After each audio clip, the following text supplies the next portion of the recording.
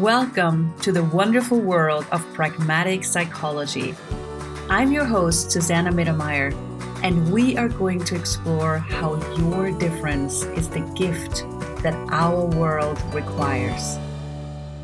Hello, amazing, wonderful you. This is Susanna Mittermeier for another episode of Pragmatic Psychology, Be the Peacock. The world as it is right now is, well, how do you put it? Very interesting. There's so many people who are suffering from depression and anxiety, fear of the future, and other things that are usually called mental illness. And the branch is called mental health. And I always find it very interesting how this whole concept of mental health and mental illness is being treated in this world, and how people look at it in the perspective that has been handed to us. And I want to invite you with this episode to, hey, what else is truly possible? What is this thing called mental health? What are those things called diagnosis? What are they, and what's really possible with them? So what I've learned is when there's something that is a concept in our world, like we said now, depression, anxiety, fear, something is wrong. These are answers. These are concepts. These are conclusions. And they are treated as facts. They're treated as this is what is. And I've learned to be very curious, especially when something is called this is what is. This is a fact. This is reality. I've learned to ask questions, and I've learned to question everything. I used to work in psychiatry, and I met countless of people with different diagnoses. Everything from depression and anxiety, ADHD, OCD, autism, personality disorder, substance abuse, and. And these people came to me partly for neuropsychological testings and therapy and counseling, or their spouses, their people around them that they live with, family. They would also come for counseling. And the first part of the neuropsychological testing is it's basically you meet the person and you do a couple of psychological tests to find out, do they have this diagnosis or not? Do they have the symptoms? Do they have the elements that, make this diagnosis or not? And then, based on that, you give them therapy or suggestions or whatever is required. And I did this for a while, and it always had this interesting flavor for me, because it's like you have this person in front of you that functions different, that sees the world in a different way. And then you're supposed to tell them, this is who you are. You are, depressed. You have this and this disorder. It's like you give them an answer. And in the first moment, having an answer for what you have been suffering for a long time seems like a big relief. And this is how most people are receiving when they get a diagnosis. They're like, oh my God, now I know why I'm so different. Now I know why I've been seen so wrong. I have an answer. I have proof for what is really going on for me. And this, in the first moment, is, okay, I can relax now. And that's not right, it's not wrong, it's not good, it's not bad, it's just what is. And the problematic thing that occurred after was when people then explained everything with that diagnosis. When they decided that, okay, this is who I am. When they're not. You're not your diagnosis. You're so much more. You're an infinite being with infinite possibilities, with choice to create yourself the way you desire to create yourself in every moment. And even though the diagnosis in the first hand seems like a relief, it shouldn't be something that explains who you are. It might be an acknowledgement of, okay, I'm not wrong, I'm different. But that's seldom how a diagnosis is being used. A diagnosis is usually, you're wrong and that's why, and here are the facts. I'm really hoping and inviting the world to a totally different paradigm and perspective. And I would say it's time now. It's time for something different. It's time for something that actually works. Because as long as you go for wrongness, all you see is wrongness. All you see is someone who's handicapped. All you see is someone who needs assistance. This is a disempowering perspective. An empowering perspective would go, okay, so this is the diagnosis that's been handed to you. What is it really? What if this is, first of all, an acknowledgement, okay, you're different, but it's not a certificate of wrongness. It's an acknowledgement of strongness. It's an acknowledgement where you function different, where you see the world different, where you have a different functional reality. And if you acknowledge that different functional reality, you can relax and you can be flexible and you can use it to create your life and your future. Where have you decided that you are crazy? Where have you been called insane in your life? Are you insane or are you just different? What if that difference can serve you in ways you have not yet explored? And what if that so-called insanity is actually the sanity that our world requires now? Welcome to 3 online calls on November 12th, 13th, and 14th. Find out more at www.susannamittermeier.com.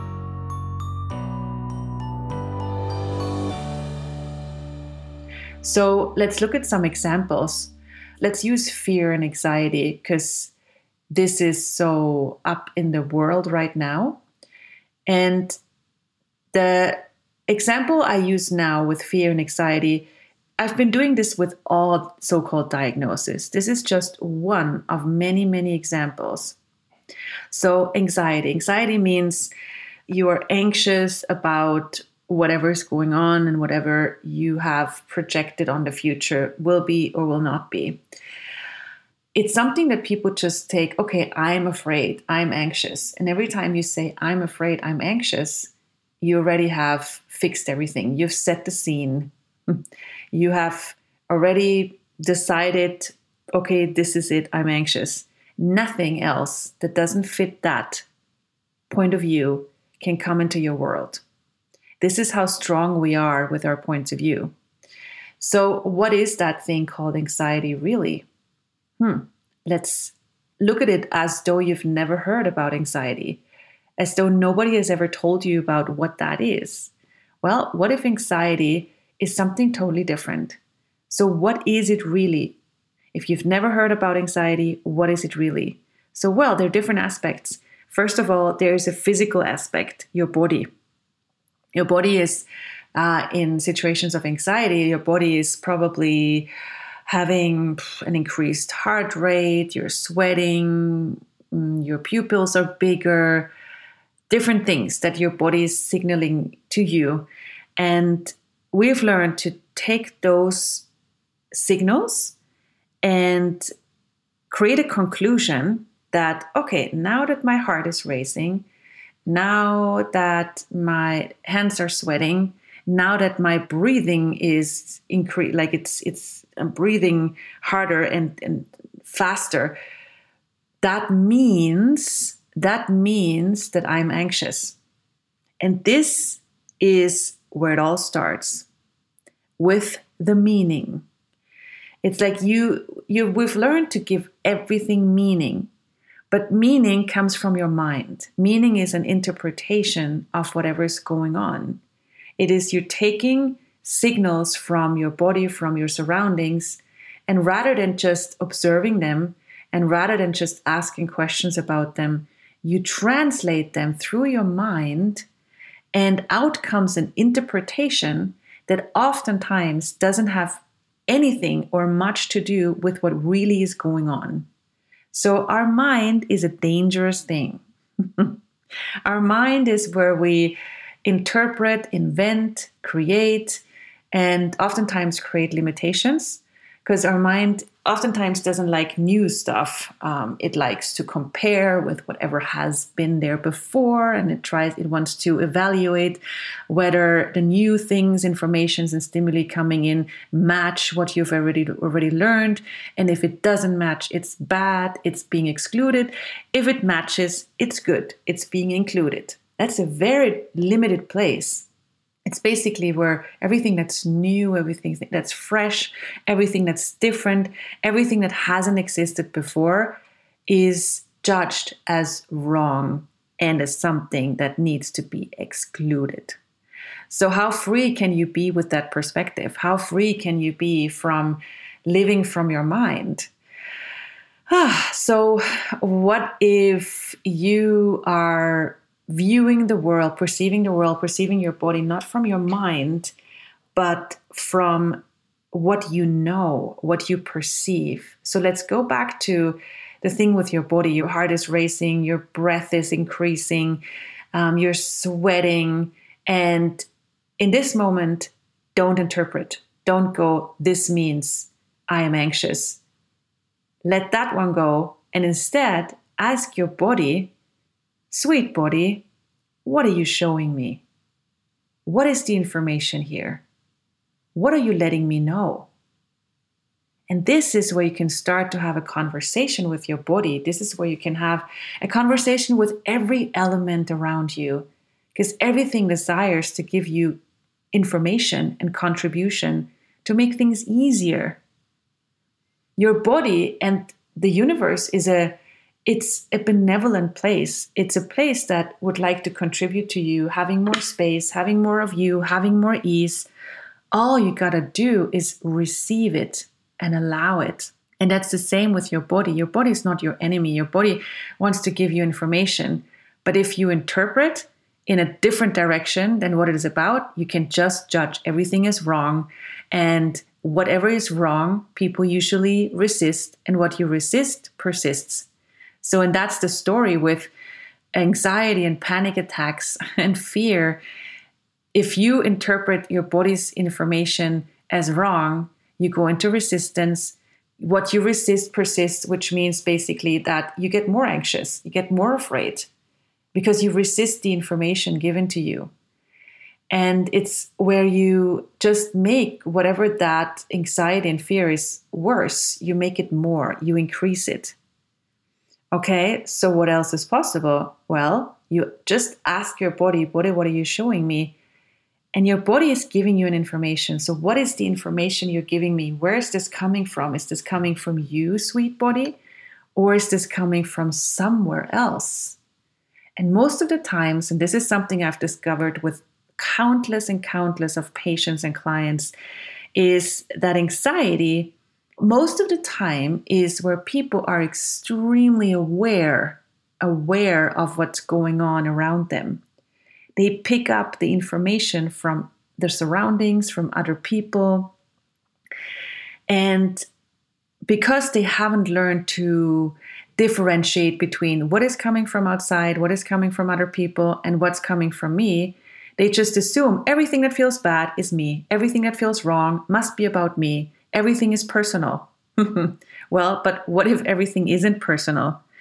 If you ask questions, you get beyond taking everything personal, and you can be more pragmatic. You can do what works rather than being dramatic and being sucked into wrongness all the time, where there's no freedom and no space for you. So, what are you aware of? What information is your body giving you? How many people are you aware right now in this very moment that are worried about the future, that are worried about their finances, that are worried about their families, their kids? You are aware. That is a capacity you cannot not have. This is just a natural, innate capacity you have to have your feelers out and perceive and receive information all the time. And to have more ease with this, you could ask the question, who does this belong to? This is an amazing tool from Access Consciousness. Who does this belong to? It's where you learn to differentiate what is coming from me and what is coming from somewhere else, from the outside, from around us. Well, who does this belong to? It's not where you find the person. It's not about finding the guilty one, where it comes from. No, it's about getting more freedom of, hey, this thing that is bothering me, this anxiety, truth, who does this belong to? Is this even mine? And you notice when you go, okay, this anxiety, is this coming from me? Or is this something from somewhere else? And who does this belong to? And if you ask this question and your body goes, oh, it is an acknowledgement that it's not yours. And I'm going to tell you 99.99999% of what is troubling you, what is making you anxious, is not yours. You are highly, highly, highly aware. You're like a big radio receiver that picks up information all the time. And as the world gets more intense, as it is right now, the intensity of fear and anxiety is just amped up to the max. Well, so is your awareness of it. So is your perceiving of that. And now more than ever, it's more important to have this differentiation between what is mine and what is not mine. And to ask, who does this belong to? This is a big, big, big, big, big, big, big part of having more ease with you being you in the world. And also anxiety. And I'm telling you, like, anxiety is just one example. I've been working with people with depression and personality disorders, ADHD, OCD, substance abuse, anything. So I've been playing with this different perspective with all of these diagnoses and much more beyond it. So this is just one tiny example of what's available. So with anxiety, let's look at that a bit more and further. So anxiety is usually, people who suffer from anxiety oftentimes have been growing up with someone who had anxiety in their world. And that oftentimes hasn't been acknowledged. But if you acknowledge, okay, so who did I grow up around with that was having anxiety, that was suffering from anxiety? Maybe you realize, oh, I haven't really acknowledged that. It's become so normal to have this kind of energy around me. So I just taking it for granted. That's just the way it is. But if you look at it a bit closer, maybe it's something you can acknowledge. Okay, I grew up with this. I had this around me for a long, long time. And if there's something you have around you for a long time, it's like family. It becomes familiar. It's normal. You become used to it. It's an energy that's like a friend. You have it around you, a companion all the time. And you just deal with it. You learn to deal with it. But then later, if a certain energy like anxiety is so normal and so familiar to you, when you are walking around the world and creating your life with all the gazillion different energies, feelings, and emotions that are around, the one that will ping itself to you, the one that will make itself notice to you the most, will be anxiety, because you grew up with it, because it's familiar to you. So this is where you have this vast amount of different energies, and the one that you grew up with, the one that is most familiar to you, you will notice first, and you will like basically suck it up and make it yours and not ask a question. So to break that cycle, ask the question, who does this belong to? And then the other aspect, let's give you one more aspect, because there's so much, and I would like you to have this information. Most people who have anxiety, not everybody who has troubles is willing to give them up. This is a vital information. Not everybody who is in trouble is willing to give up their trouble, because most of the times people go, this is me. I don't want to, at least I know who I am, even if it's negative. People rather hold on to something, even if it's negative. So don't assume just because people are troubled, they want to give it up. Maybe you are different because you want to have freedom and space and ease. But you can't project you on other people. So if you grew up with someone who has anxiety and they hold on to it, they didn't want to give it up. Oftentimes people with anxiety, they don't want to create the future. They use the anxiety to avoid creating the future. And this is a vital information to have. You could ask yourself, okay, so when I make anxiety real, when I hold on to it, truth, am I avoiding the creation of my future? And then if you realize it, just let it go. Just go, interesting point of view. I have this point of view. And what future could I relax into? What future could I relax into? Because the future is nothing that is set in stone. The future is not about certainty or stability. The future is something you get to create at all times in every moment. And what if you take that invitation of the adventure of creating your future the way you desire, greater than ever before? There's so much more about this different perspective with pragmatic psychology. Like, pragmatic psychology is this universe of resources and different perspectives on what else is possible with the things we call wrongness, whether it's diagnosis or working with people. If you work with clients or patients or kids, or in whatever way you work with people, there's a universe of resources out there. The podcasts here, the books I wrote, 4 books, I'm writing on another one. There's videos out there, and there's a lot of calls and classes you can get in my shop on SusannaMittermeier.com. There are a lot of classes you can buy in the shop. There's a lot of classes you can attend live or online, where you can learn more about this different perspective for you, and also if you work with other people. So just check it out on SusannaMittermeier.com. I'm happy to create a world that works for us. Big hugs to you, and looking forward to the next episode. Bye for now. Mwah. How was the show for you? Are you inspired? Feel free to share this episode with anyone you think would appreciate it too. Thank you for the contribution you are to spreading possibilities around the world. For more information, visit my webpage www.SusannaMittermeier.com.